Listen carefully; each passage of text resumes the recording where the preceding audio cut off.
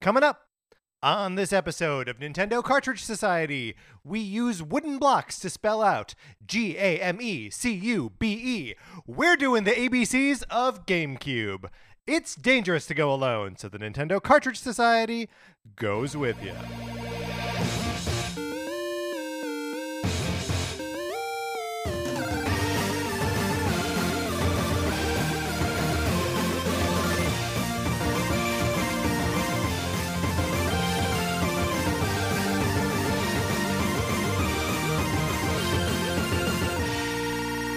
Welcome to Nintendo Cartridge Society. My name is Patrick Ellers, and I am joined, as I am always joined, by my co-host, Mark Mitchell. Mark, how's it going? It's going pretty good. You know, we are in December. Yeah. We're in the midst of the holiday season. Mm-hmm. And a few weeks ago, Yes. we were wondering How early is too early to put up Christmas decorations? and how late is too late to have Halloween decorations still up. Sure. Well, on my way over to your house to record tonight, Yes. I'm pretty sure the spooky house that had their skeleton extravaganza going on in the front yard has taken it down. Taking it down. So I think they are not committed to being a 365. Okay, so they're not just spooky they're just house. not a spooky house. Yeah, I think they just were letting the season live until it became too long. Through Thanksgiving, I think so. and all the way to December 1. Because December 1 is really that is too far. Look, you've got to either pull the cord or commit Right. at that point. And I get you can be a Nightmare Before Christmas house if you want. Oh, 100%. The Haunted Mansion does it every year. They start in September. Also, I think my metaphor of pulling the cord or committing is not a very good one. Why not? It's like 'Cause you're it- either pulling the cord, Right. which Pulling the cord is a commitment. exactly, because that would save you presumably if you jumped Right. out of an airplane, or you're committing to falling from the sky. So maybe Right. I guess it just depends on I your guess point of view. either way it's a commitment, right? Right. You're either committing to floating gently to the earth or plummeting to your doom. That's right. Although people fall out of airplanes and don't die. Really? Yeah, there was I don't have any. But not by choice. No. Probably. People aren't doing it. Captain America, of course, being the yeah, sole that's right. exception. That's right. People aren't The doing it on exception that purpose. proves the rule. Which kind of begs the question, why didn't he jump out of that airplane back at the end of the first Captain America movie as it's going into the ice? Yeah. Why didn't he bail? No reason. He absolutely could have. Also, it's going into the ice, but he's Captain America. You don't think he could crawl his way out? I think he could. I think he could too. I don't think he'd even be that cold. No, I think he committed. He didn't pull that ripcord. Speaking of commitment and ripcords, my copy of Sonic Forces for the Nintendo Switch, would you like to borrow it? You can certainly try. All you got to do is email us at nintendocartridgesociety@gmail.com and give us a mailing address where we can send you my copy of the game for the Nintendo Switch. You play it for as long as you want, or you do whatever you want with it. You put it up on a shelf. You light it nicely. You display it for everyone to see.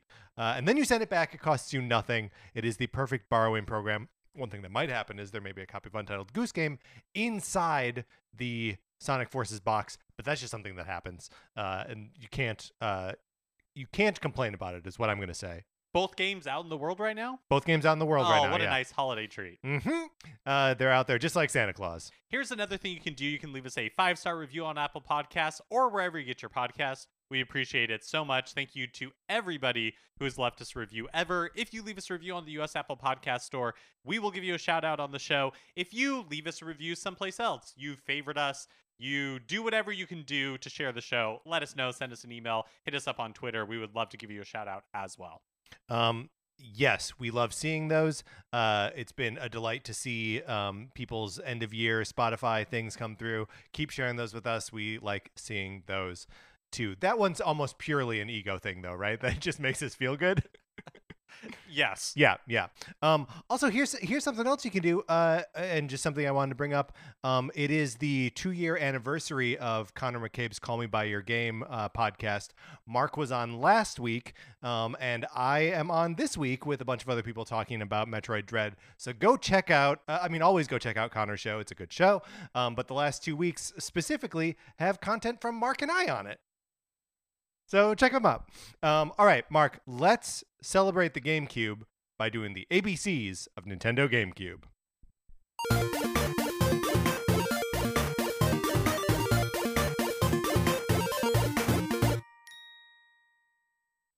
20th anniversary. We missed it by a little bit. We're a little late coming to the GameCube's anniversary. Before we dig into our ABCs, where we go through A, B, C, all the letters. You know the drill. You know the drill. We come up with something that has to do with the GameCube. We talk about it. We reflect on our experiences with the GameCube and with these specific things that we're mentioning. But just broad strokes, Mark, like what is your relationship to the Nintendo GameCube? Yeah, the Nintendo GameCube was a system that I loved a lot. But it's a very like I never owned a PlayStation 2. I didn't own an Xbox. And I wasn't really interested. Like I was always a Nintendo kid. And so like I was super into the GameCube. Have a lot of good memories. Have a lot of good memories with weird games. Like I'm excited about that. Yeah. And so I guess we'll probably talk about a lot of them or many of them. So I won't go into like specific examples, but the GameCube library is very eclectic. Yes. Well, because it is sort of riding that line where it's like Nintendo is sort of kind of competing with the other systems directly at this point. It hasn't really gotten to the total gear shift of the Wii, and it's gotten more accessible for developers from the Nintendo 64. So like it occupies a very strange space in Nintendo's console lineup. My personal relationship with it is a little, I don't want to say strained, but like it came out and was like in its heyday during the time that I was in college, and I just played fewer games then. A lot of GameCube games I had to like go back and revisit on Wii when I got that, because the Wii and the DS got me like re-interested in gaming. So there are a lot of ways that the GameCube is my biggest Nintendo blind spot. Oh, interesting. I think the other thing that I'll say about the GameCube is that I totally forgot where that was going. Oh, and good. It was such. Oh yes. Oh no, it's such a good point. I don't know that it was a good point. Oh, okay. But it was an insight. It was something that I wanted to say. I'm hoping that by continuing to talk, it will come to me. It'll eventually jog your memory. I was talking. Was it off what I was talking about? It was. It okay. Totally.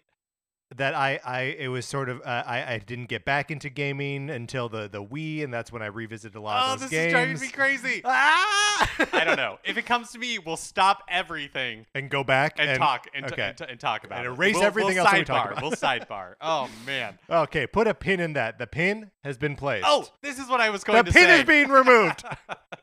This is what I was going to say. Is that a quirk of the GameCube is that in the GameCube library is that yes, it is backwards compatible with the Wii, but otherwise, the Wii is backwards compatible with it. Yes, thank you. Otherwise, very difficult to play these games. Oh yeah, absolutely, because you can't play it on a Wii U either. Right. Not that there are hundreds of thousands of millions of Wiis out there and very few Wii U's. But like in a way that NES games have persisted for over 30 years now. Yes. The Super Nintendo library has persisted for over 30 years. Nintendo 64 games were available on the Wii Virtual Console. Like those games have been available in one form or another, like Mario 64 DS, accessible to play much more so than the GameCube. And so unless you own physical GameCube discs, it's really hard to experience that GameCube library, especially the Nintendo exclusives, which is one of the reasons I was so excited for Super Mario 3D All-Stars. Yeah. Because you could play Super Mario Sunshine again. And so there are lots of great games that are like stuck on the GameCube, and I don't know when we're ever going to get them again.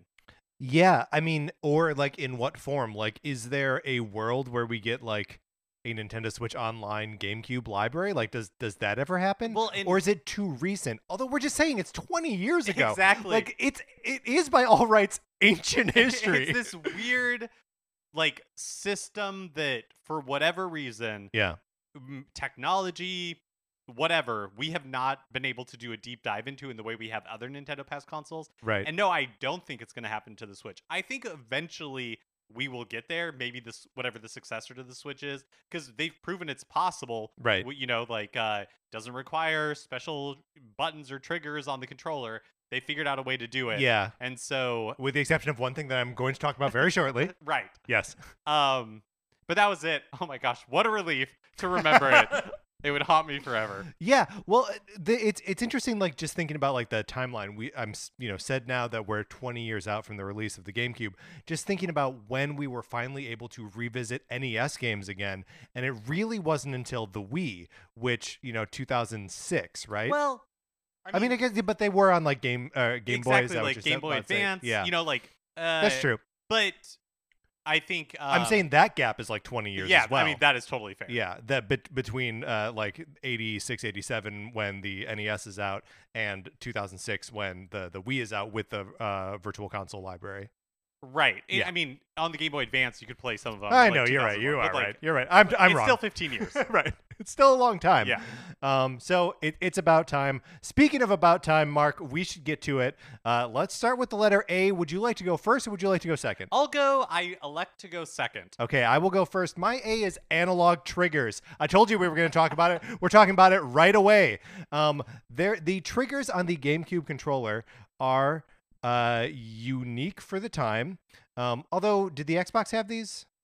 I never owned an Xbox, so I don't know for sure. Eventually, Xbox controllers. I mean, definitely unique to Nintendo controllers. We've never had them ever again. Right. They have an analog quality to them that is sort of unlike any other like L and R button on any controller, where they don't feel like triggers. They feel like big, fat, soft buttons you push with your index finger. And they allow all kinds of different ways to interact with the game, like by controlling the speed of the flood boost, by or in Super Mario Sunshine, in controlling Luigi's vacuum. All of these things, you just had a more precise control over how hard you were pushing a button. Yeah, so to kind of describe it, like for 90% of the way when you are pushing the L and R triggers, right, it's almost like free, like the depth at which you were pressing could control, like speed or something like that in the game. And then at the very end, that last 10%, it does like click. Yeah. So it's like two buttons in one in each trigger, which is a pretty clever way to do that. Yeah. Yep. They're very exciting, and like you said, have not appeared on any future Nintendo controller. Yeah, and that was always the question, right? Like, even before Super Mario 3D All Stars, there were rumors before the Switch was announced that GameCube games would be available on Switch, and it was like, oh, was the Switch going to have analog controllers or like analog triggers? Because how else are they going to do it? They did it with two buttons. Right. Right. And hey, it turns out that works pretty well. My A is Animal Crossing. Let's talk about it. GameCube is the first release in the series outside of Japan. That's right.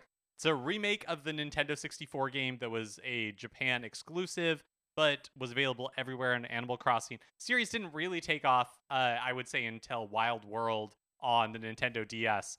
But some unique things about the GameCube entry is they had like an arcade within the game where you could play full-length NES games. Yeah. They were just like available. They were just in the game. Like rare, I think a rare version of Donkey Kong, like a complete version of Donkey Kong, existed within Animal Crossing. That is obviously not part of the series anymore. Right. It was a huge part of the original entry. I have formative memories of my friend Nick Cicerelli playing Animal Crossing and trying to like show it to me, and me not getting the appeal on the GameCube, because like I mean I guess there probably were like Sim City style games, and maybe even the Sims had been around by this point, but although maybe not, maybe the Sims haven't been around that long. Yeah, we don't know. No one's looking it up. So it felt like such a foreign concept to me to like just exist in a town and like have no dungeons, have no combat, just sort of build relationships. And obviously that has become a pillar of Nintendo. Animal Crossing New Horizons is like one of the best biggest game other than Mario Kart. Other than Mario Kart, right? Exactly. Deluxe, which continues to sell an enormous amount. Right. Mark, what a good A. Are you ready to move on to your B? Yeah, so my B is Bits.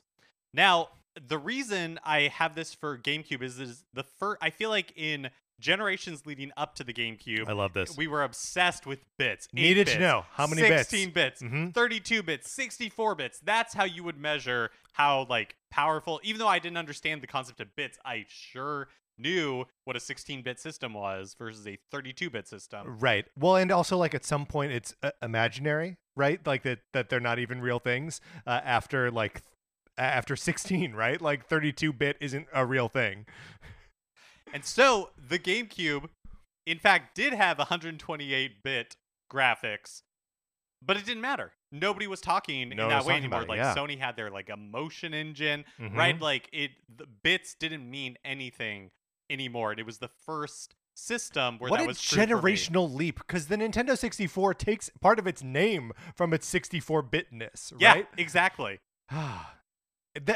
What a weird trend that was. TurboGrafx 16, Nintendo 64. It was so important. Yeah. And again, like I think a lot of people like me, like 32X. didn't really understand the technical, like ramifications of 16 or 32-bit, but you knew it was a way to compare systems, right? As a way to like console war on the playground. You're Yeah. like, oh, it's like 32 bits. That's amazing. You need things you can measure. Imagine Yes. what graphics a 32-bit system could do. Right. And at this point, we're just past that. Yeah. I mean, it's also past the point of this happened a lot in the Super NES and Genesis days, where they would say how much memory was in the game.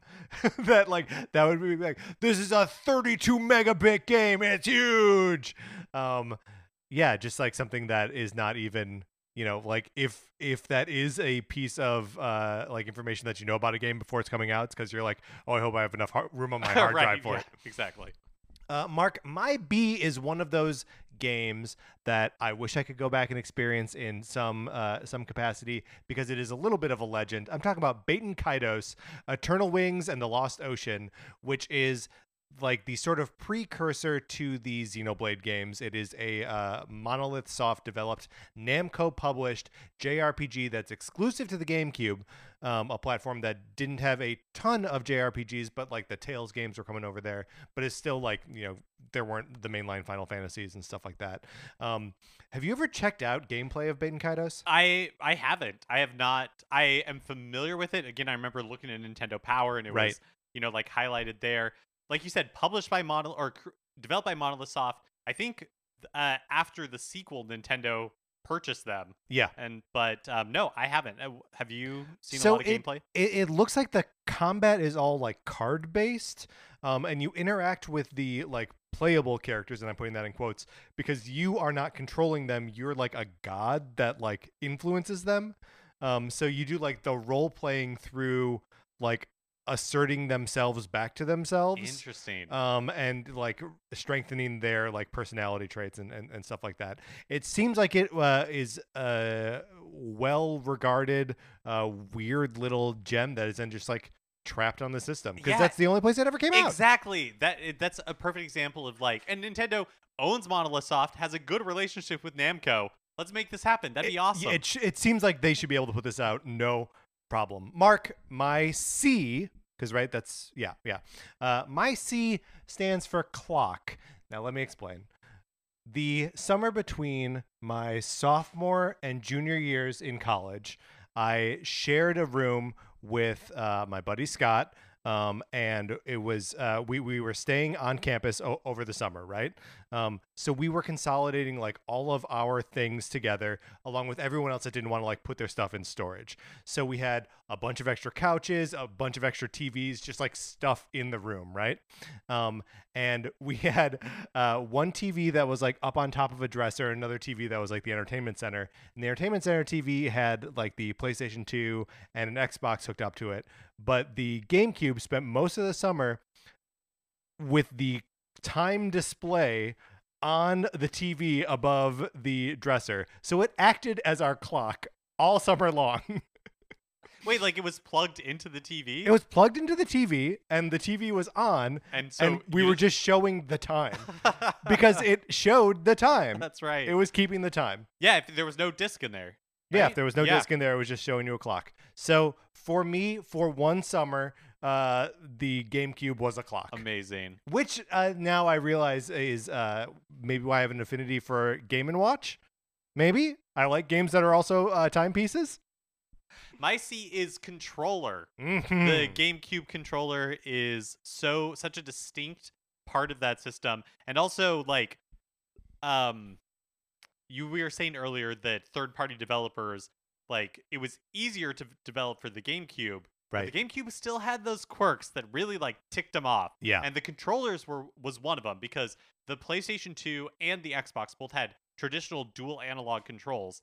The GameCube, I mean, that was a pretty new tradition at the time, right? Like, right, yeah. right, but that was like it. That's what Yeah. third parties could develop for.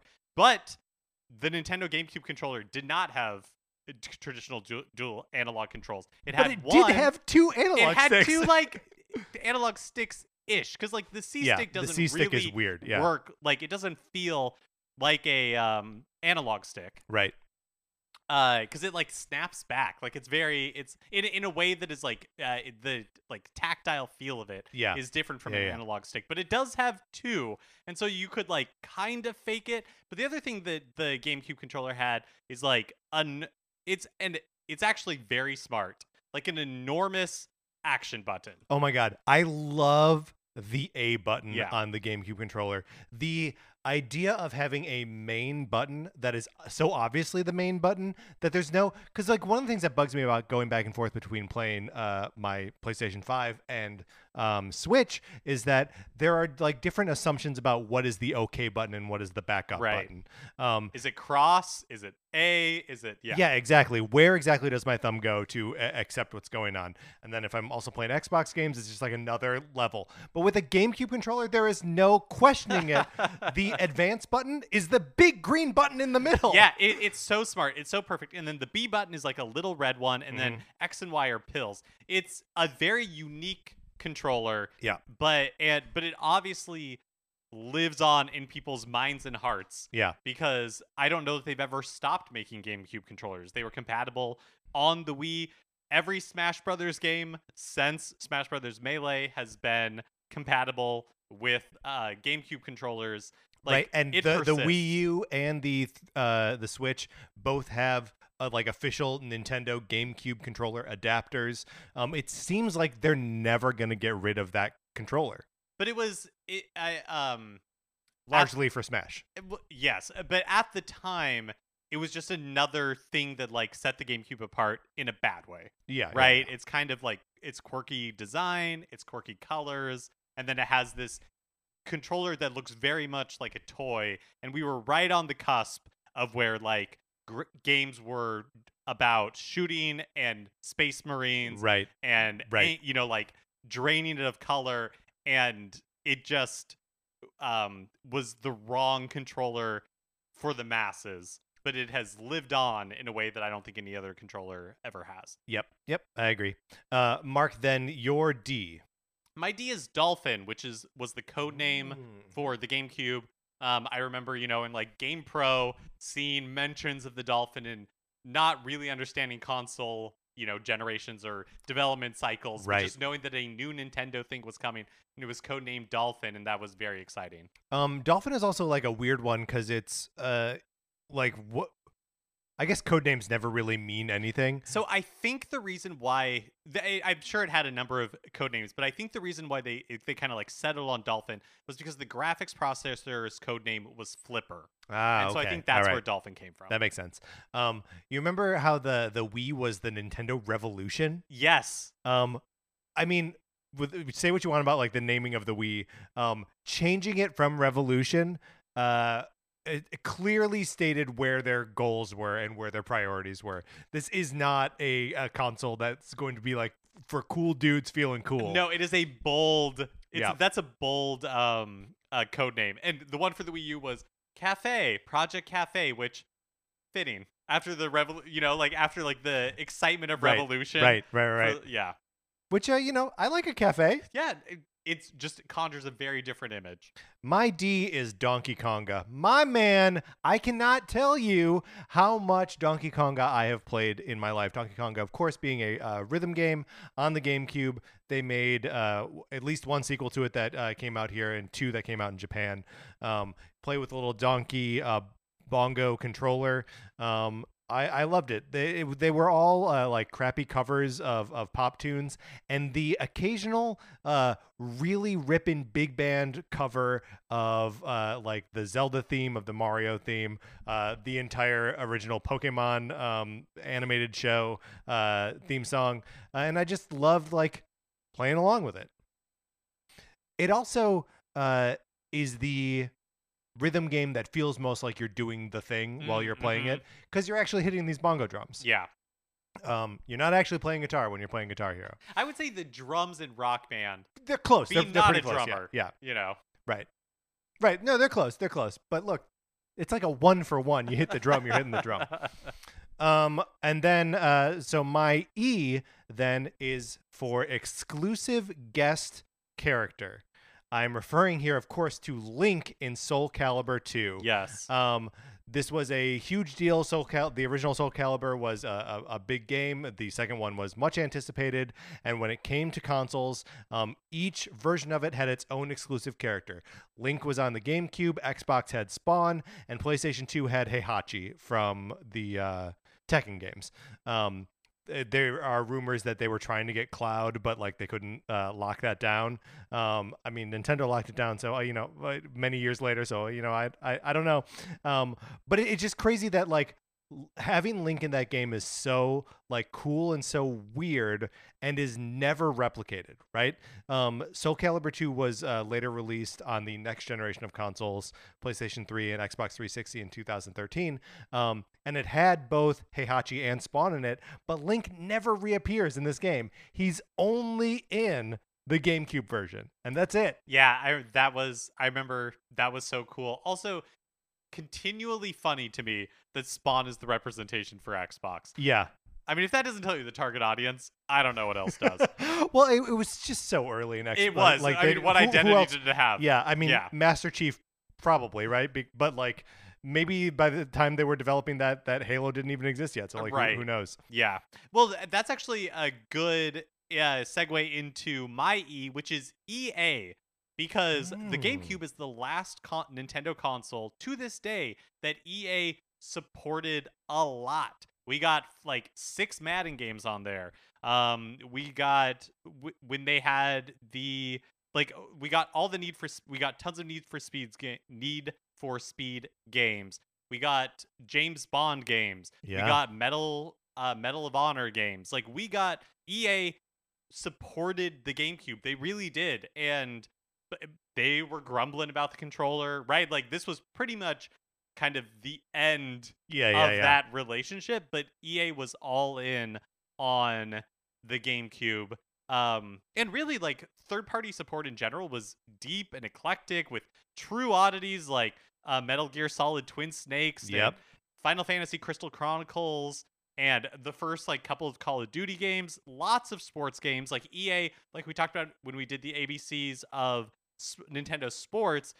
EA had this whole run of games that had like cameos from Nintendo characters, right? From like street basketball and snowboarding.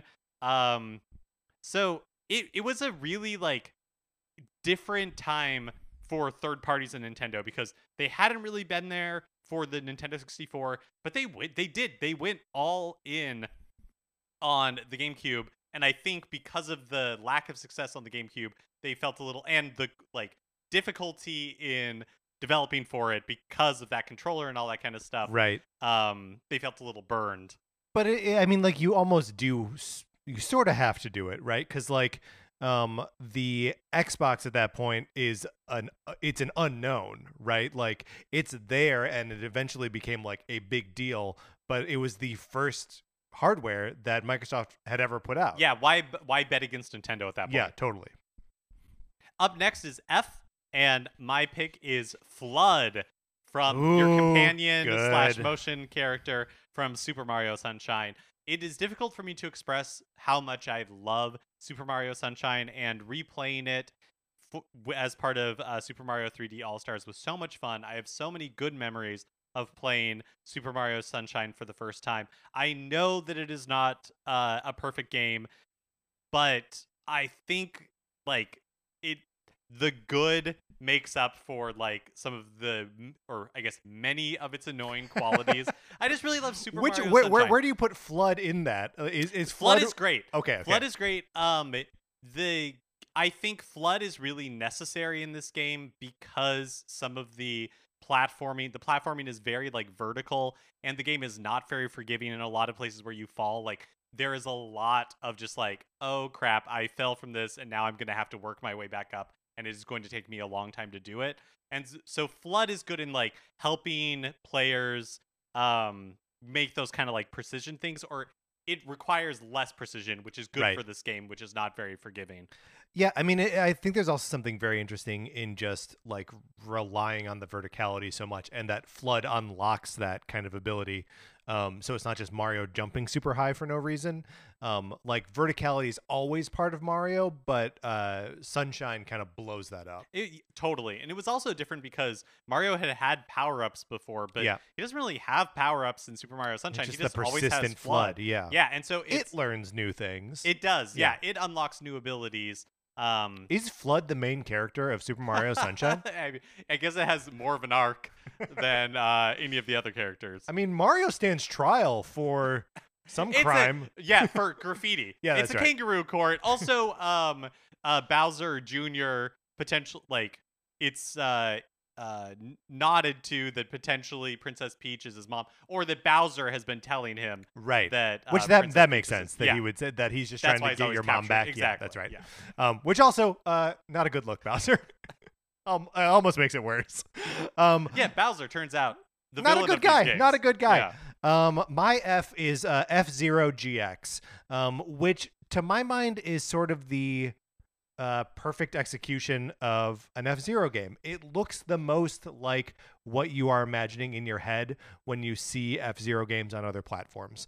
And it also has like the ability to show that sort of like upside down on the track, gravity's messed up, a la Mario Kart 8. And it's cool that they eventually get back to that sort of idea in way later Mario Kart games and start like ripping off some of that cooler F-Zero stuff. But F-Zero GX is like kind of executing it 20 years ago. That's cool. I've never played F-Zero GX. I also have never actually played it. I've only seen video, and it seems super rad.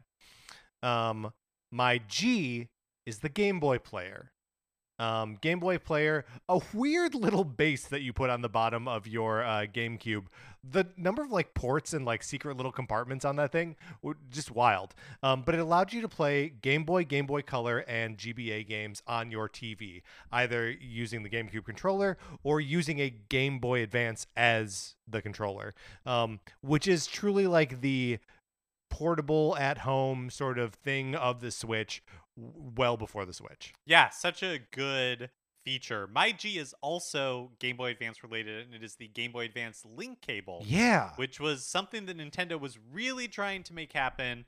Some games, somehow they talked Square Enix into making Final Fantasy Crystal Chronicles requiring it for multiplayer. Yeah, that's outrageous. But other games did as well, like Four Swords Adventures for the GameCube, The Legend of Zelda Four Swords Adventures. I did own a link cable, and I did own like Final Fantasy Crystal Chronicles, but I don't think I ever played a game, like a full game, with the link cables. Yeah, I mean it's a lot of weird buy-in, right? Like just having to have like the additional cables to like connect it is just another like barrier, right? Like there was nothing that came with those cables. Also, I don't know about you, but like I didn't have a bunch of friends who owned Game Boy Advances that we could all get together and play like Final Fantasy Crystal Chronicles. Do you know what I mean? Yeah, totally. Do you remember that for Super Smash Bros. 4, you could use a 3DS as a controller on the Wii U? No. You could use it because it was the exact same as so yeah, like you could go into Smash, but maybe you would needed to have the game. I bet there was a separate app you can download to do that. It's just it's always neat when they find a way to make the handhelds talk to the home consoles. Obviously that'll never be a thing again because the handheld is the home console. Up next is H, and my H is handle. because the GameCube had a little handle on the back. So it was a I mean, I guess this is as good as time as any to talk about like the GameCube itself Yes. was again a very toy-like looking device at a time where video games were moving strongly away from that. Yeah. Um Everything else was either looking like the Xbox looking boxy uh-huh. and the PlayStation 2 looking sleek. Yeah. Yep. Yeah. And the GameCube was like, no, looks like a lunch pail, like a Mhm. very like it looks like a cube, and In fact, it is a fitting, cube. Yeah. and it's purple. Right. It's purple everywhere, and eventually you could get other colors, but that was the launch color, not something neutral. Purple. Yeah. Plus that controller that we talked about, like very colorful, and then it had this handle, which nothing against the handle. In fact, one of my favorite memories of the Switch reveal in January of 2017 was when they talk about the Switch has aspects of every Nintendo home console before it, including the the portability as seen in the handle of the GameCube. But did you ever hold your GameCube No! from the handle? No. Although I'd like to imagine, I wish, me wearing like, little knickerbockers, Yeah. swinging that GameCube as I'm walking down the street to my with, friend's with house your or something. blonde curly locks. Exactly. Yeah. But no, I never did. Yeah, I don't think I ever did either. It's also so small that I mean, both like the handle. I feel like if I think I would have a hard time putting my hand in the handle right now, with our giant man hands. But I think I could also just like palm a GameCube. Yeah. They're so little. Mark, I struggled with H a little bit, and I can't believe I overlooked handle. That's so good. My H is the Hero's Shade from The Legend of Zelda Twilight Princess. The Hero Shade is a ghostly character that visits you in that game and teaches you new sword techniques. And it is either confirmed or like heavily hinted that this is like the ongoing spirit of the Ocarina of Time Link, who is like passing down his knowledge to future generations of Hyrulean hero. I guess Hyrule could also have been my H.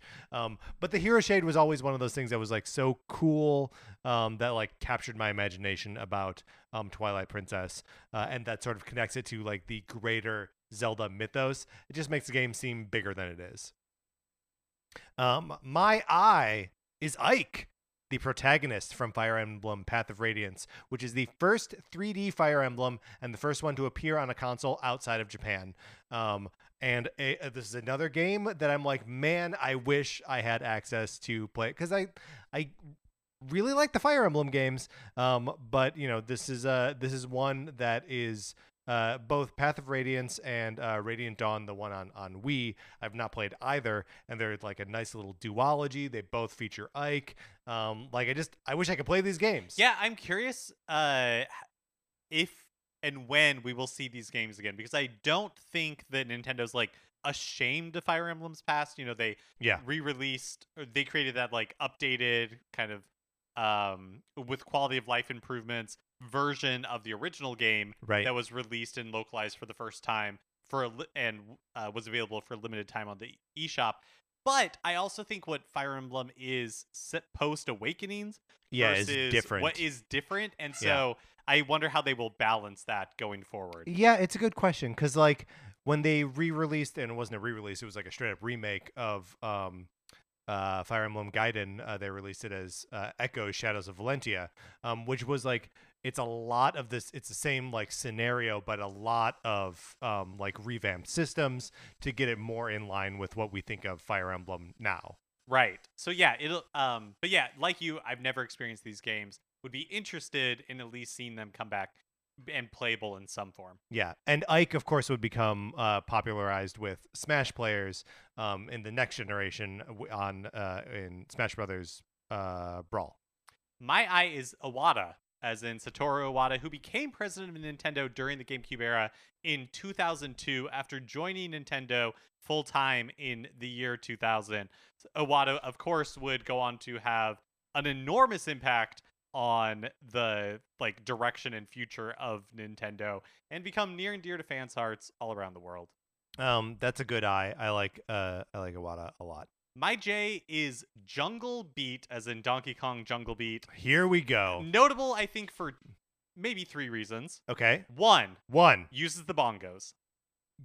Absolutely insane. This is an action platformer. You are not playing music. It is the only other game besides the Donkey Kong games that use the bongos. But there was potentially going to be a third one that we will get to later. Ooh. What is 2, going on? this was developed by EAD Tokyo, which would then graduate and go on to create Super Mario Galaxy.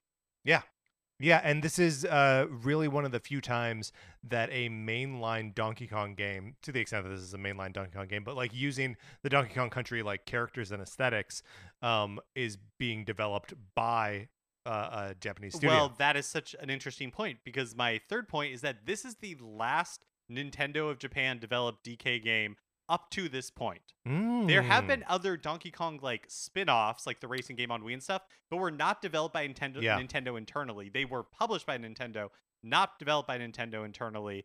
And then of course Retro created Donkey Kong Country Returns and Donkey Kong Country Tropical Freeze, not part of Nintendo of Japan. But the other interesting thing about Jungle Beat is that it does not use any of the Donkey Kong Country characters.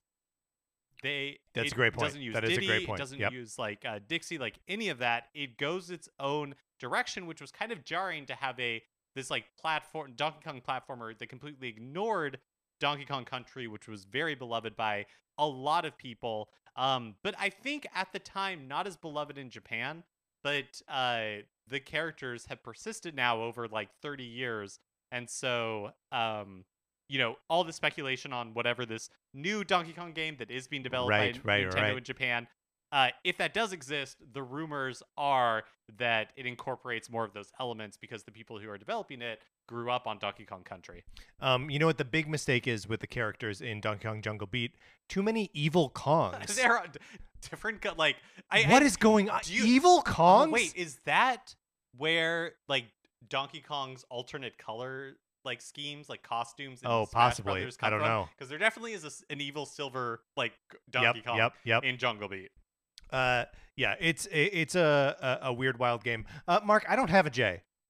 This was the one letter I couldn't come up with anything, so I'm gonna skip right over it to K, to Kirby's Air Ride, a Masahiro Sakurai directed game, the last Kirby game that he directed, and is such a simplified like racing game, like a la Mario Kart, but like just it has a bonkers aesthetic and like speed to it, and it feels so much like Kid Icarus Uprising, the flight segments, right? Oh, interesting. Well, because it's all about like zipping through a space really fast, you having sort of limited control over where you go, and it just being this sort of like roller coaster spectacle that you're kind of assisting your way through.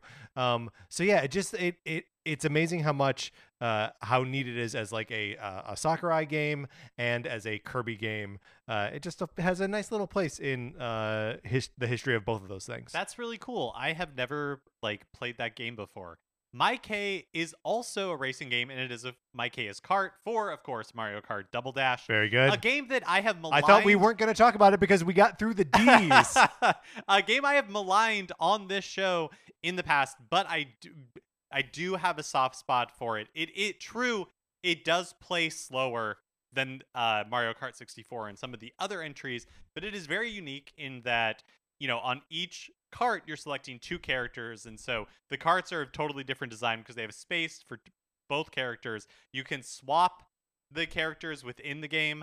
There is multiplayer where you are both racing on the same cart, and the person on the back is controlling like the items, of which you can hold 2 at a time, and also like leaning one direction or the other to like help with like taking turns faster. Yeah, not that I ever wrapped my head around that. No, and we didn't play much in like that co-op mode. We were much more competitive, but yeah, Double Dash, it doesn't have the sense of speed that at the time I felt like Mario Kart 64 had. Going back, Mario Kart 64, not that speedy. Yeah. But definitely that was the illusion at the time. So not my favorite Mario Kart game by any means, but another interesting experiment during the GameCube era from Nintendo. I also think you got to shout out Double Dash for just like broadening the breadth of what characters are in those games. Totally. Great Like, point. you know, it was a very like play it safe for the first 2 games in the series, and you know now we expect to see just like a bunch of weirdos, right? Like, I mean, now we've got all the Koopa kids in When there. like and, Dry Bones wasn't in there, Yeah. we were furious. Give me Dry Bones or give me death. And I think that the Double Dash like really encouraged like, oh yeah, of course there's like we got a Waluigi, of course we got baby versions of the characters, Right, of course we all have this like stuff. Piranha Plants, of Yes, course we have yes. Daisy now, like all of that stuff. For Yeah. sure, that's such a good point. My L Mhm. is Little Discs. We talked about this when we were ranking Discs, little discs. GameCube game discs That's right. is what they were actually called, as we discovered when we did our ranking of the Nintendo game cartridges, Yeah, game packs, game discs. and game carts. But yeah, again, for third parties, you're like, Nintendo giveth and they taketh away. Because they're like, hey, we're doing discs. And everyone's like, yay, Yay! but they're going to be itty bitty. You're not going to be able to put as much content on it. You might have to have 2 for Resident Evil 4. Nintendo was still determined to go their own path, but they did have little discs. Little discs, cute little discs. Mark, my L is the first of many Resident Evil references that I'm going to make throughout the course of this night. It is Lisa Trevor from the Resident Evil remake. So a lot is made of the fact that Resident Evil 4 started off life as a GameCube exclusive, but that was far from the only Resident Evil game that came out on GameCube, and even far from the only Resident Evil game that came out on GameCube first. The Resident Evil remake and Resident Evil 0 both came out on GameCube first, and those are a remake is a great version of the original Resident Evil. You lose very little. It is still cheesy. It still plays into a lot of the same like B horror movie like tropes, but it's just like better. It's great for a first time player. Yes. And then it messes with you Yes. as somebody who's played Resident Evil before because Because of the what are they called? Crimson Heads? Yes. Yes. Yeah. Where it's basically like zombies in the original game. When zombies were gone, they were gone. Yeah. Like, you didn't have to worry about them again. In Resident Evil Remake, without in the marketing, it didn't really warn you about this. Right. These Crimson Heads could come back. Right. If you don't either blow their head off sort of by accident, it was a randomized thing, or you could light the corpses on fire and then they wouldn't come back. But otherwise, any zombie that you killed would come back hours later and be much harder to defeat. But Lisa Trevor is one of the additional character sort of side stories throughout this game that does not appear in the original release. And Lisa Trevor is the daughter of the man who designed the mansion. And she was experimented on by Umbrella and got super strength, but was horribly disfigured in the process. By the time you encounter her, she's living in a shack behind the mansion, and she has the faces of her parents sewn onto her body. And it's just she's this wailing, chained up creature that kind of haunts you in not like a Mr. X or a Nemesis kind of way, but just she's a constant threat and is horrifying every time you encounter her. Ooh, that's so creepy. She's such a good character. Okay, then moving on to M. I went with Master Quest, baby. The Legend of Zelda Ocarina of Time and the Ocarina of Time Master Quest came on this little disc, or maybe it was 2 discs, I forget, that you would get as part of your pre-order for Wind Waker. And it was just a remix of the original Ocarina of Time. Dungeons were totally rearranged. The way that you had to get through them was all different. Everything was harder.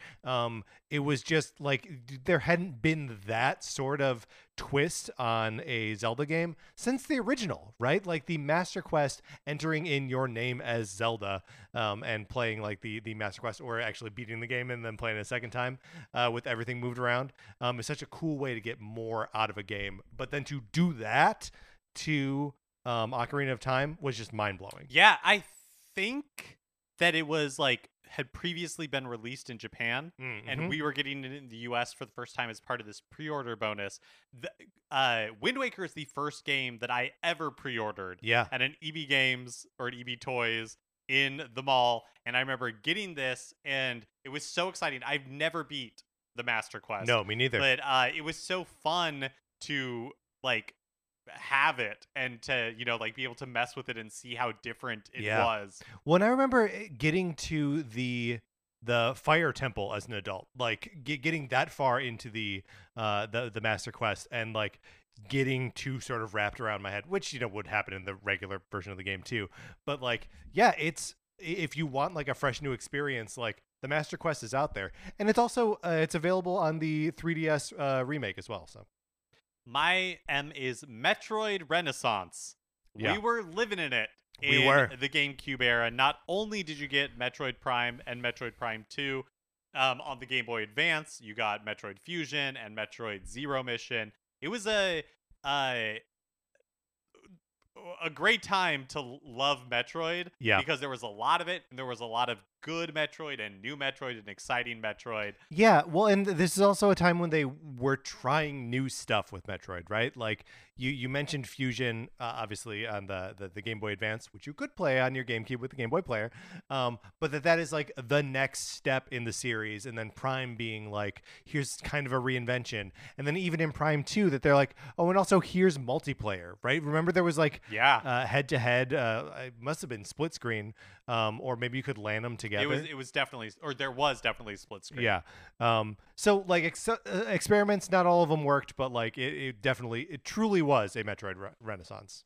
My N is for N-Space, the developers of Geist, which was a Nintendo published Nintendo GameCube exclusive, a game that I have never played, but that I am obsessed with because it is such a weird, the fact that it exists. Yes. The game itself is very strange, where you play as this like disembodied spirit who the only way you start as like a soldier, right? Yeah, who's like who's invading this like part science, part like spiritual whatever thing, and you fight like some of their monsters, and then you die, and your spirit gets separated from your body, and then you spend the rest of the game possessing other people, animals, and inanimate objects. Yeah, and to affect like actions within the world. It's actually not that dissimilar to Ghost Trick, a Nintendo DS game that I love, and not that dissimilar really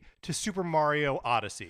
And reportedly Shigeru Miyamoto was the one who suggested who pushed them to weirder possessions. Because they there are parts where you have to like frighten the dog so that you can possess the dog. If it's a living thing, it needs to be frightened for you to possess it. So you possess like the dog dish and like shake it around, and that freaks the dog out. There's one point where you possess a shower head and like mess with someone who's like taking a shower. Like it's all so weird. It's so weird. And reading about how this game came about, because N-Space, like, not at all related to Nintendo. They were, like a developer who had heard that Nintendo was interested in developing some sort of first-person game. Yeah. And so they worked on this prototype for Geist for like 6 months, sent it off to Nintendo of America, who sent it off to Nintendo of Japan, who apparently loved it. Yeah. And I think the game that Geist was making and the game that Geist ended up, or sorry, that N-Space was making and what Geist ended up being were very different. And that is one of the reasons where I took years for it to be like in development.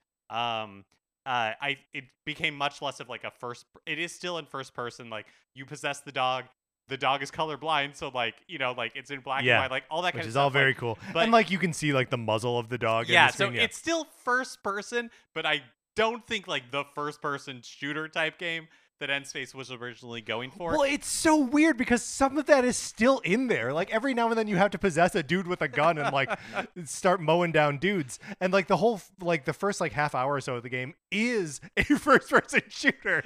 And then they just mess with it. It's so weird that this game exists. Yeah. It's so weird that Nintendo of Japan was really enthusiastic about it. It's so weird that Shigeru Miyamoto was like hands-on and giving. The whole thing is so bizarre, And I love it so much. So my N is N space. I'm going to say that brings us to my N, which is the Nintendo difference. Mark, do you remember them marketing the GameCube with the phrase the Nintendo difference? don't. Okay, so there is a very, very early GameCube trailer that shows off a lot of the games that would eventually come to GameCube. Spends a lot of time showing off Super Smash Bros. Brawl. Or Melee, and we see Animal Crossing. They're still calling it Animal Forest, and like a couple other things. And they're positioning the Nintendo difference as like the ability to play like hardcore games, but with Nintendo's like knowledge of their audience. And a lot of what we are talking about does represent the Nintendo difference, right? That we are getting a technologically competent piece of hardware playing technologically competent games that are also like fun and weird and quirky. And yeah, sometimes that means you got to play Geist, but other times it means you're playing Wind Waker. So like the Nintendo difference is a good thing. Or is it my next? Oh wait, sorry. yes. One thing I wanted to say about the Nintendo difference before we move on is just that that makes sense to me because last year when we were watching previous E3 presentations, yes, in this era, Nintendo had a real chip on his shoulder. Yes. Like it felt like I felt like watching those presentations that Nintendo felt like people weren't taking them seriously because they weren't, and they were like felt like they had to come out as the schoolyard tough and being a little bit like, you guys don't understand us. We're like rough and tumble, and like I mean, we're Reggie came out at one of those presentations saying he was ready to kick ass and take names. his first presentation. What is that? Yeah, so dude, you work for Nintendo. Yeah, so what are you talking about? So it makes total sense to me that that they would be like, this is the Nintendo difference, because they definitely felt like they had something to prove. Right, and it was before they had really landed on the play for everyone. Yes, like it's and the Nintendo difference is such a like soft, non-definable like commitment to like doing something different that it's a like a turn of a phrase that I think is very funny. My O is for Odama. Mark, are you familiar with Odama? I am, because that is also my O. Okay, so Odama was the second to last game that Nintendo published on the GameCube. The last game that they published only on GameCube, because the one after that would be Twilight Princess. And it is a strategy game set in feudal Japan where you control giant balls on a battlefield by hitting it with pinball flippers. And also, you shout commands to your soldiers on the field using the GameCube microphone. I love it. I've never played it. Me neither. But I remember reading about it in Nintendo Power, and this, like you're saying, truly the Nintendo difference. Yes. Created, produced, and designed by the creator of the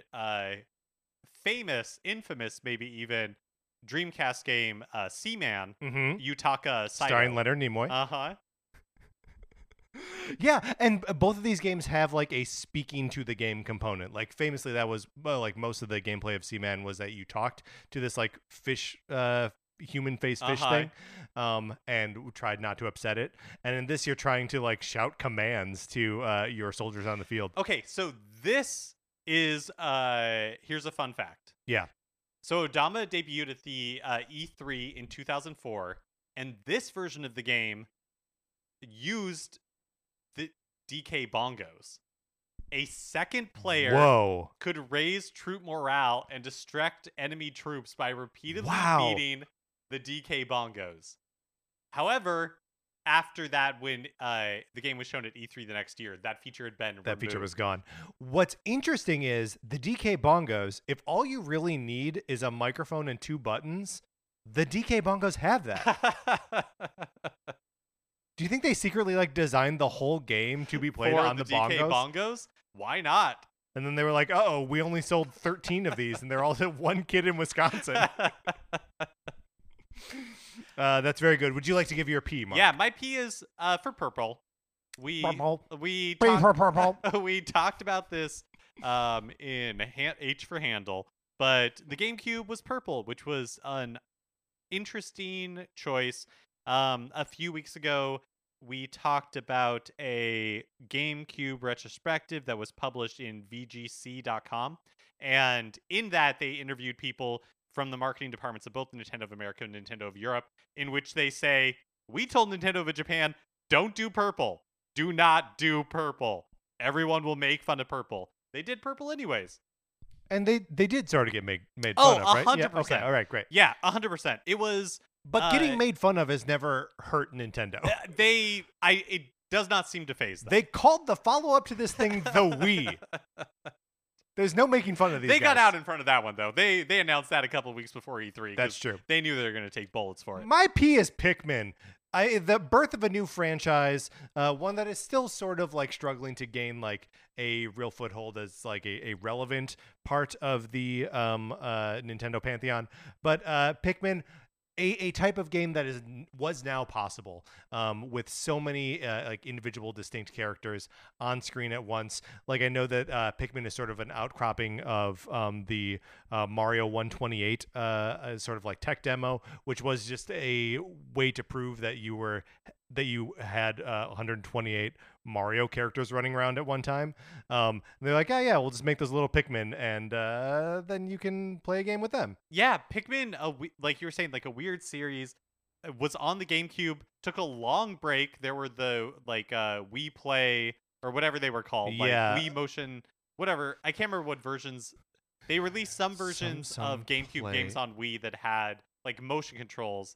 And it had Right. like a name for it. I can't remember what that series was called. It was like improved play, Something. something. Yeah. Play. But anyways, so Pikmin, successful-ish, but for Miyamoto's new franchise, selling 1 million or so copies, not that impressive. But took a long break. Had a strong showing on the Wii U, but really got the Switch bump in a big way. And so I think we'll see more of Pikmin in the future. New play controls. That's is what it was was. called. That's what it was. All right. So what we are on Q. Okay, Q. Me or you? You. Okay, my Q is for QuickTime events. And why is Resident Evil 4 so full of them? It's insanity how the game is so good, right? And so like revolutionary in a lot of ways, but it based a ton of its boss fights and like cinematic encounters on QuickTime events that you had to get right, or it would kick you back to the beginning of the fight. And probably not the first game to use QuickTime events. No, definitely not. But it definitely popularized the it. first Yeah. that I remember playing and being like, "Whoa!" And because it was so like novel, I was like, I thought it was cool. Yeah. Until like when you get to that Wesker knife fight at the end. I know, that's fair. Everybody like QuickTime events, they had a short shelf life, and now when they happen in games, I'm kind of like, knock it off. Right. But at the time, I was impressed.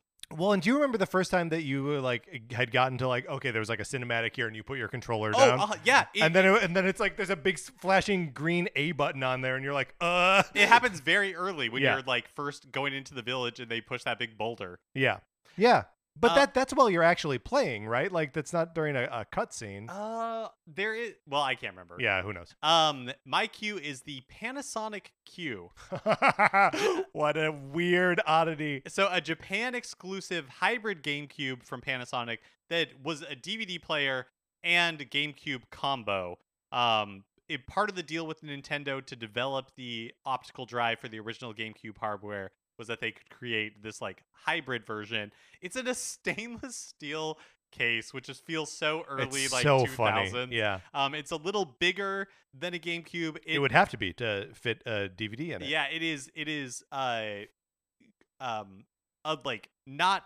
It is cube-esque, but not exactly a cube. It's a little like has a little like bulge on the top and everything. Doesn't it have like a little digital display on the front of it too? Yeah, it does have a little digital display at the top, which is it's almost like like a dome on the top of it. But just an interesting quirk. Did not sell well in Japan. Was never brought anywhere else, even though the original plan was to release it worldwide. And next up is R. My R is Resident Evil 0. Some Resident Evil talk here. A true GameCube exclusive. for a while. For a while. But Yeah. I mean, like, Resident Evil 4 was, whoa, it's the new exclusive Resident Evil game. And it's like, guys, we have that. Yeah, It's called Resident Evil 0. we've kind of got two because Resident Evil the remake is way different from the original. Yeah, there's also just a ton of Resident Evil on GameCube. Yeah, because they re-released 2 and 3 and Code Veronica all on the GameCube. And I remember, because I had like gotten rid of like my older consoles, that I rebought all of those games except for maybe Code Veronica. I think I still kept because I still own my Dreamcast because I'm an idiot. But yeah, I had 0, 1, 2, 3, and 4 all on my GameCube. Yeah, it was great. It was a Resident Evil bonanza. Yeah. For sure. We'll talk more about Resident Evil 0 in a minute. But my R is Rogue Leader, aka Rogue Squadron 2. Just another entry in in this great series of Star Wars like flight games that had there was an arcadiness to them that just felt everything feels very solid, you know. One of my worries about any like flight combat games or any Star Wars vehicle based games is that it's going to feel like you're in space. It's going to feel like there's no gravity to anything. But these games they're all like very Star Foxy in their quality and beautiful. Beautiful. The graphics are way nicer than they should have looked. Yeah.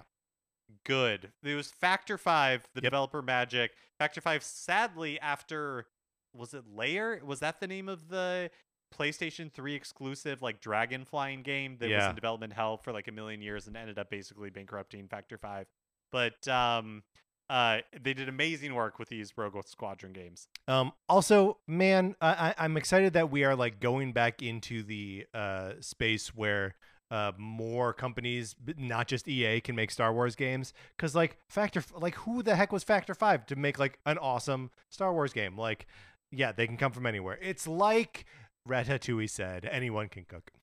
My S is for the scan visor in Metroid Prime, which took the new perspective that this game gave you and turned it into a Metroid-y game mechanic where you had to scan everything that you were looking at. I don't know. It all just felt like the perfect marriage of like what was new about Metroid and what was old about Metroid in one mechanic. It's so true. That Metroid Prime is such a gift. Yeah. It's a miracle, really. Yeah. Because it really like advanced what Metroid could be, but like somehow was able to maintain that like DNA of what Metroid was.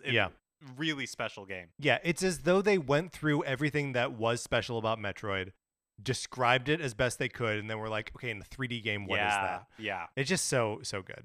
My S is for the startup screen and that startup jingle. Yes. If you have ever seen it or heard it before, it's very memorable. It's like a cube that like falls down into the shape of the G. Eventually, yeah. And then there's like a C inside of the G. And for has game cube. And then has like a cute little like do. Yeah, it's very good. Oh yeah, great one, Mark. My T is something that we've already covered, which is triggers, the analog triggers on the controller. My T is also sort of something that we've already covered, but now we get to talk about it in a little more detail. The train sequence from Resident Evil 0. Oh, yes. So much of the game takes place in the Trevor Mansion is sort of like a second stab at the setting for Resident Evil 1. But you get there by like riding on this train. It's how the game opens. Yeah, it's like the first maybe 2 or 3 hours of the game. And it is truly when it's doing like sort of the most compelling. The hook of the game is that you're controlling two characters more or less in real time, that like you switch between them and they can be like in the same room as each other.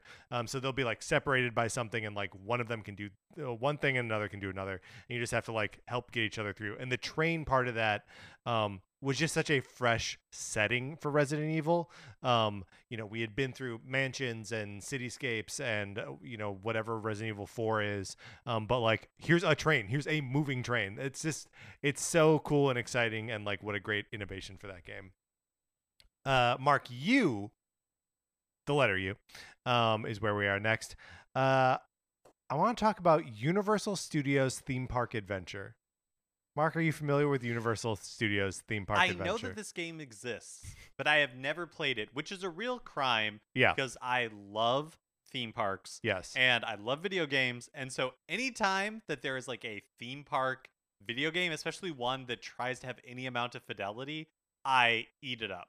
Well, so this game may have tried to have some amount of fidelity, but it is you are attending the Universal Studios park in Japan, and you are you go on the various rides, and the rides are like little mini games, not really mini games, they're just small games, and they're based on properties like Back to the Future, or Back to the Future the ride, Jaws, Jurassic Park, E.T., Backdraft, Wild Wild West, and Waterworld. There's also like a movie quiz and all this other stuff. But to interact with all of the like parts that you actually want to do, you have to pick up trash in the park to like love it. to like unlock I the love ability it. to enjoy the things you want to enjoy. And the game doesn't look great. But it is a GameCube exclusive. Why is this? What is going on here? Target audience. I'm telling you, they probably were like, this is our target audience. This sounds so much like Capcom's Adventures in the Magic Kingdom from the NES. Yes. Same sort of thing where you're at like the Disney Magic Kingdom. There, before they can like, I guess the parade is like locked behind a door, so you have to gather 5 keys Gotta to get those unlock the keys. parade. You go to the Big Thunder Mountain, Space Mountain, Small World, or like Pirates, and there's games for each one. That each game is different. Oh, we gotta seek this out. If there is ever a GameCube Nintendo Switch Online, please let Universal Studios I mean, adventure on it. Honestly, from this conversation, like, I would love to play this game. I'd love to play Baten Kaitos. I'd love to play Geist. I'd love to play Odama. Like, there's so many of these weird GameCube games. If they ever release it, will never. Yeah. Actually, I say they will never come, but I've seen the games that they're putting on the SNES Switch This is a great Online point. now, so anything is possible. My U is for the unusual launch lineup of the Nintendo GameCube, specifically. No Mario game. Yeah, specifically from the first party. So Luigi's Mansion as a series now is, I would say, fairly beloved. The first game on the GameCube is well liked, but everybody was a little bit like, why is there no mainline Mario game? When the GameCube was released, it was the first Nintendo console in America, like outside of Japan, that had launched without a Mario game. And the other game from Nintendo was Wave Race Blue Storm. Nothing against Wave Race Blue Storm, but that's just a weird 1-2 punch for the launch of your console. Yeah, well, and like it's got real echoes of the Mario 64 Pilot Wing 64 launch of the Nintendo 64, where it's like, here's one of our like mainline kind of ideas, and here's one of like our kind of sportsy weird ideas. Yeah, and like, which I guess is also the same as like 1-2 Switch and Breath of the Wild. Right. Like, I would love for another Wave Race game in the future. I love Luigi's Mansion as a series. I actually don't love the first game that much, but I actually think part of it was because my experience was colored by it not being a Mario game. It's weird when you see Luigi and he's not like running and jumping and stuff, right? Like it is a wholly I different. was not prepared, not for prepared Luigi's Mansion. Also, Luigi's Mansion 3 as of March of this year has sold 9.59 million copies. Look at our guy go. It's so, I mean, from truly humble beginnings Yep. as like a disappointing launch title to an almost 10, and at this point probably over 10 million seller. Also, my thinking, and so this might not actually match up with reality, so I'm hoping you can check me here, Patrick, Mhm. is that we can thank Luigi's Mansion for Luigi as coward, I think that is right. which now is one of his like defining traits. Yes. But I don't think really before Luigi's Mansion he had much going for him one way or the other. He could jump high. Right. When did Mario and Luigi Superstar come out? Oh, I'm not sure. I thought you were going to Google when did When Luigi become a Luigi coward? cowered. Yeah. Okay, so look, Superstar Saga doesn't come out until 2003, so I would say that that's probably the only other like early time that Luigi is being characterized as a coward. But yeah, definitely comes from Luigi's Mansion. Up next is V, and my V is Beautiful Joe. Same. And the rest of the Capcom 5, just an excuse to talk about PN03, a game I guarantee you have never heard of. Actually, I can't guarantee No, that. you can't But guarantee that. it A lot of people have heard of the Capcom 5, yeah, but the only one of the Capcom 5 that actually ended up being a GameCube exclusive. Dead Phoenix, a game that was never released. Resident Evil 4, famously promised multiple times this is going to be a GameCube exclusive. has since been ported to every other piece of hardware. Before it was even released. Yeah, They cut yeah. the legs out from under that when we're like, hey, this, by the way, this is also coming to PlayStation 2. Yep. Killer 7, a Grasshopper Suda 51, just insanely weird game. I have played Beautiful Joe and I have played Resident Evil 4. The other two that were released, PN03 and Killer 7, I haven't played. I've watched some speed runs of Killer 7, but the Capcom 5 was basically Capcom. They had this whole like statement that they put out on their website about, you know, like Committing to the GameCube. yeah, and like games are like losing their like uniqueness, and we're like committed to bringing that back. Just a weird And remember, time. they'd already put out Resident Evil Remake and Resident Evil 0. So, like, they're already supporting the platform. It's so strange to me. Yep. Also, I love, I've always heard PN03 pronounced PN03. Oh, sure. I would which, believe that. When you say it fast enough, sounds like you're saying Piano 3. Is that on purpose? I don't know. Yeah. I've never played the game. Beautiful Joe, do you want to speak to Beautiful Joe specifically? Nah. Okay. Well, it's so it's this really cool like side-scrolling beat 'em up directed by Kamiya, the progenitor of Devil May Cry. Hideki Kamiya. Yeah. Devil May Cry and Bayonetta. It's very like flashy, very kind of like superhero-y, fun games. Were ported to a lot of systems. There were a couple of sequels. W? My W is for Waggle, Oh. as in motion controls. What were we waggling? So, although it would not show up until the Wii, Nintendo was experimenting with controllers that included motion controls, speakers, and headphone jacks, or microphones and headphone jacks, at the time of the GameCube. So much so that an interview at the time quoted Greg Thomas, who was Sega of America's VP of Development, as saying, quote, "What does worry me is Dolphin's sensory controllers, which are rumored to include microphones and headphone jacks, because there's an example of someone thinking about something different." And of course, like mentioned, would not show up for the GameCube, but would eventually make it in a Nintendo console in a big way with the Nintendo Wii. Yep. That's very good. My W is Wind Waker. It's time to talk about The Legend of Zelda: The Wind Waker. Unless, do you have it later in your list? I do, yeah. Okay, well then we will save it until later in the list. I'll go X, which again is another thing that we've sort of talked about already. The X and Y buttons are just weird little beans on the front of the controller, and I think their shape is fascinating. You've never seen a button on a controller shaped that way outside of the GameCube controller. And again, so smart, you, without looking at it, you could tell exactly what button you were using because there were only two of them. Yeah. It wasn't like other controllers where the buttons are identical. Right. My X is accessories. All right, I'll allow it. Which we've mentioned my two favorites already, the DK bongos and the microphone used for such games as Mario Party 6 and 7, Chibi, Robo, Odama. Also, the Game Boy player, another great accessory. Other ones, like there was, like a dance pad for that Mario Dance Dance Revolution game and other Dance Dance Revolution games. Yep. Just, even though we don't necessarily think of them in the same way I think of like the millions of plastic Wii Sports third-party, like rip-off accessories that we'd get. The GameCube also had a huge amount of specialty controllers, third-party licensed controllers.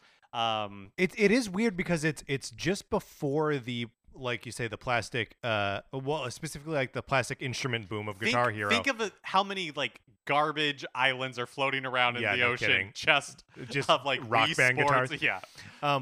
But it's just before that era and just after the like light gun era. So like all of those peripherals and all those things were like had to be different. So like you're a Sega guy being like, Nintendo's thinking about something different. Someone had to. It was time. Mark, your Y. My Y is, I I just want to talk about some of the great games on the system that we haven't had a chance to bring up yet, like Very good. Paper Mario, Thousand Year Door.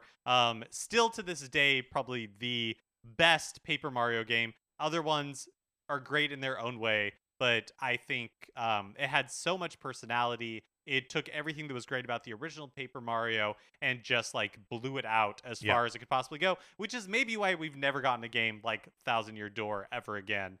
Star Wars Rogue Leader, Prince of Persia, Sands of Time. Difficult to remember a little bit, but the like the original Prince of Persia Sands of Time from Ubisoft was such a was like a revelation. Yeah. It was very cool. It had this time mechanic where you could rewind that was unique and different. My personal favorite, well, not my favorite GameCube game, but one that I weirdly have a ton of fondness for is Harry Potter and the Chamber of Secrets. I think I've talked about it on the show before. It's just a like probably pretty bad Yeah. licensed, like game published by EA, and yet it came into my life at the right time, I guess, because I really had a ton of fun with that game.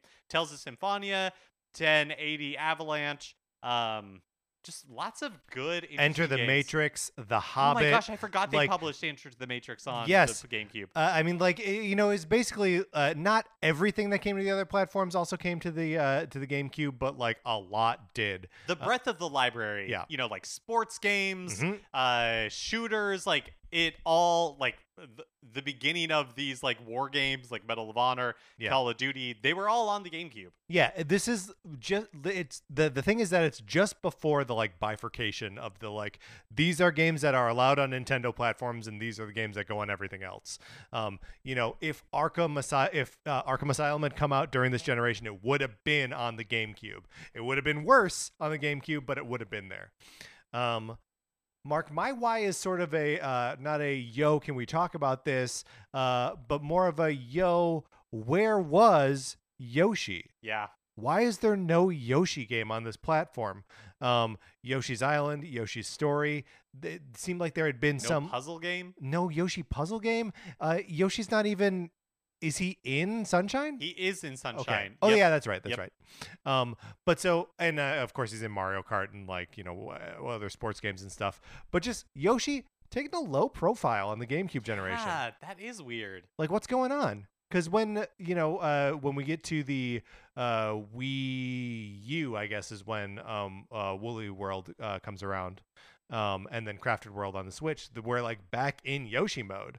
But like Yoshi took the GameCube off. This is not. That's such a good observation. This is not like GameCube related, but you talking about that reminded me of that. I don't know if it was a launch title for the Nintendo DS, but there was like a Yoshi game that was essentially an infinite runner before infinite runners became a thing. Touch and go? Where yeah.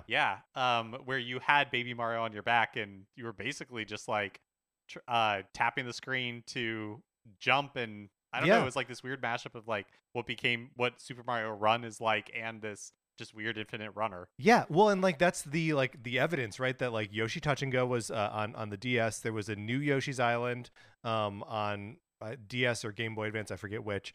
Like they were making these games elsewhere, but for whatever reason, they're like, nah, no Yoshi game on GameCube. That is really interesting. Mark, let's talk about The Legend of Zelda. We have gotten to Z. I am here at this point phrasing Z as a Zelda explosion.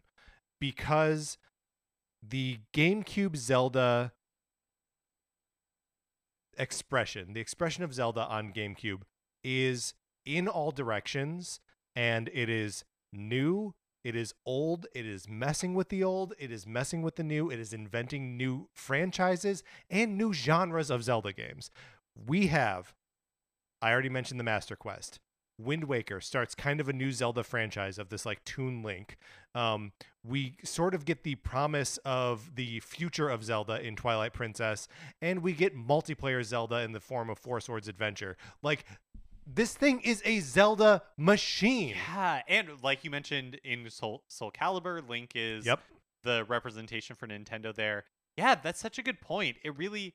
Because going into this, the Z for Zelda that I wanted to kind of talk about is A Tale of Two Zeldas, which I think does kind of exist, but you're right that it is It's so much more. more It's than it's that. more than that. Yeah. But I do want to talk a little bit about this like two different expressions of Zelda. Yes. One that kind of opened the GameCube era and one that closed it.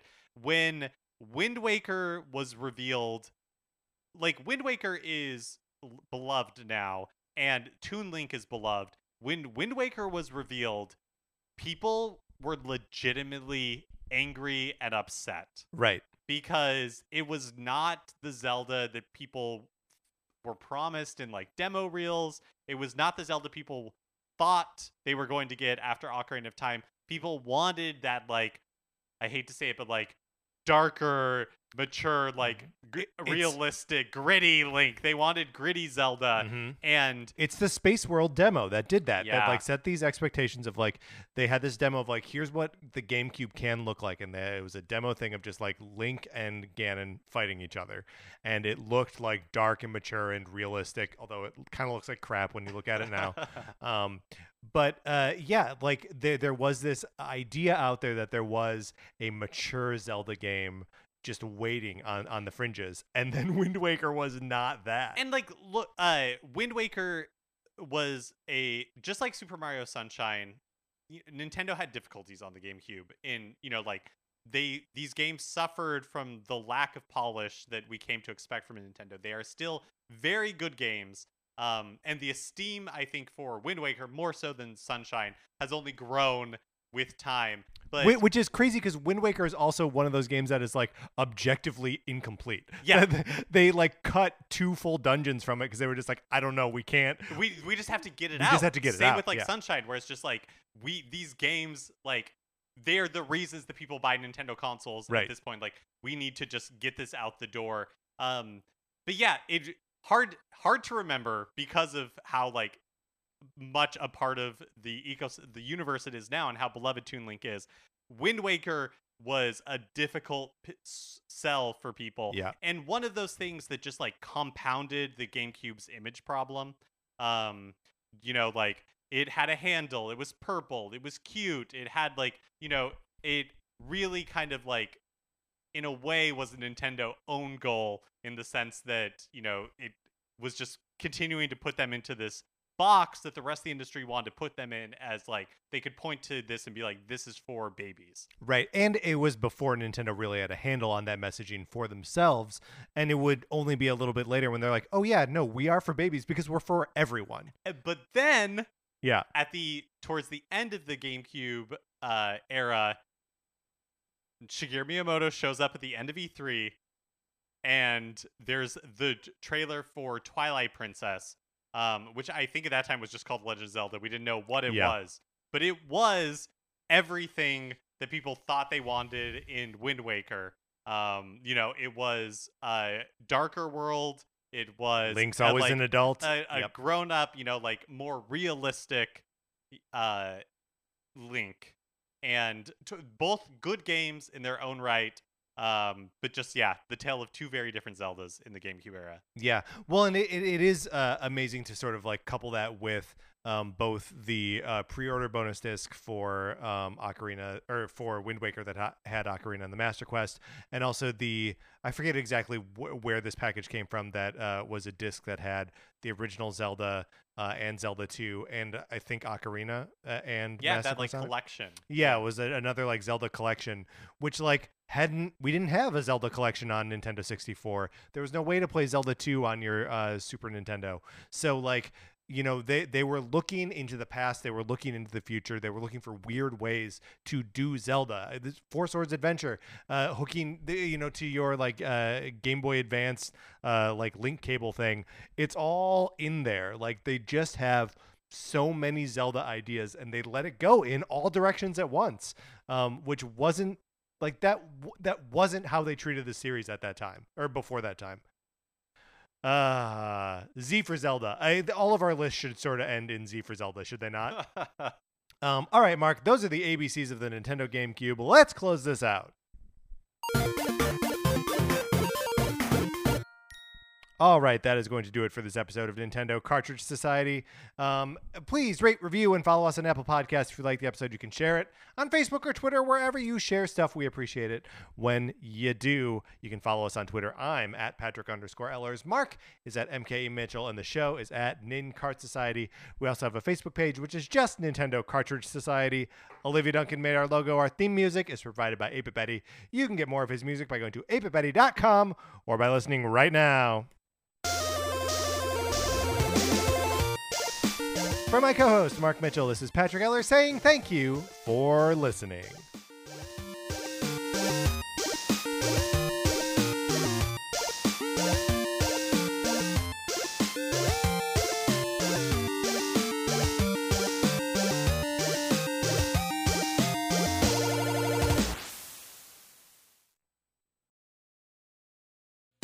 I'm Brian Husky. I'm bald. And I'm Charlie Sanders, and I'm also bald. And we host Bald Talk on the Campfire Media Network. Bald Talk is the podcast where two bald comedians talk to anyone bald about being bald.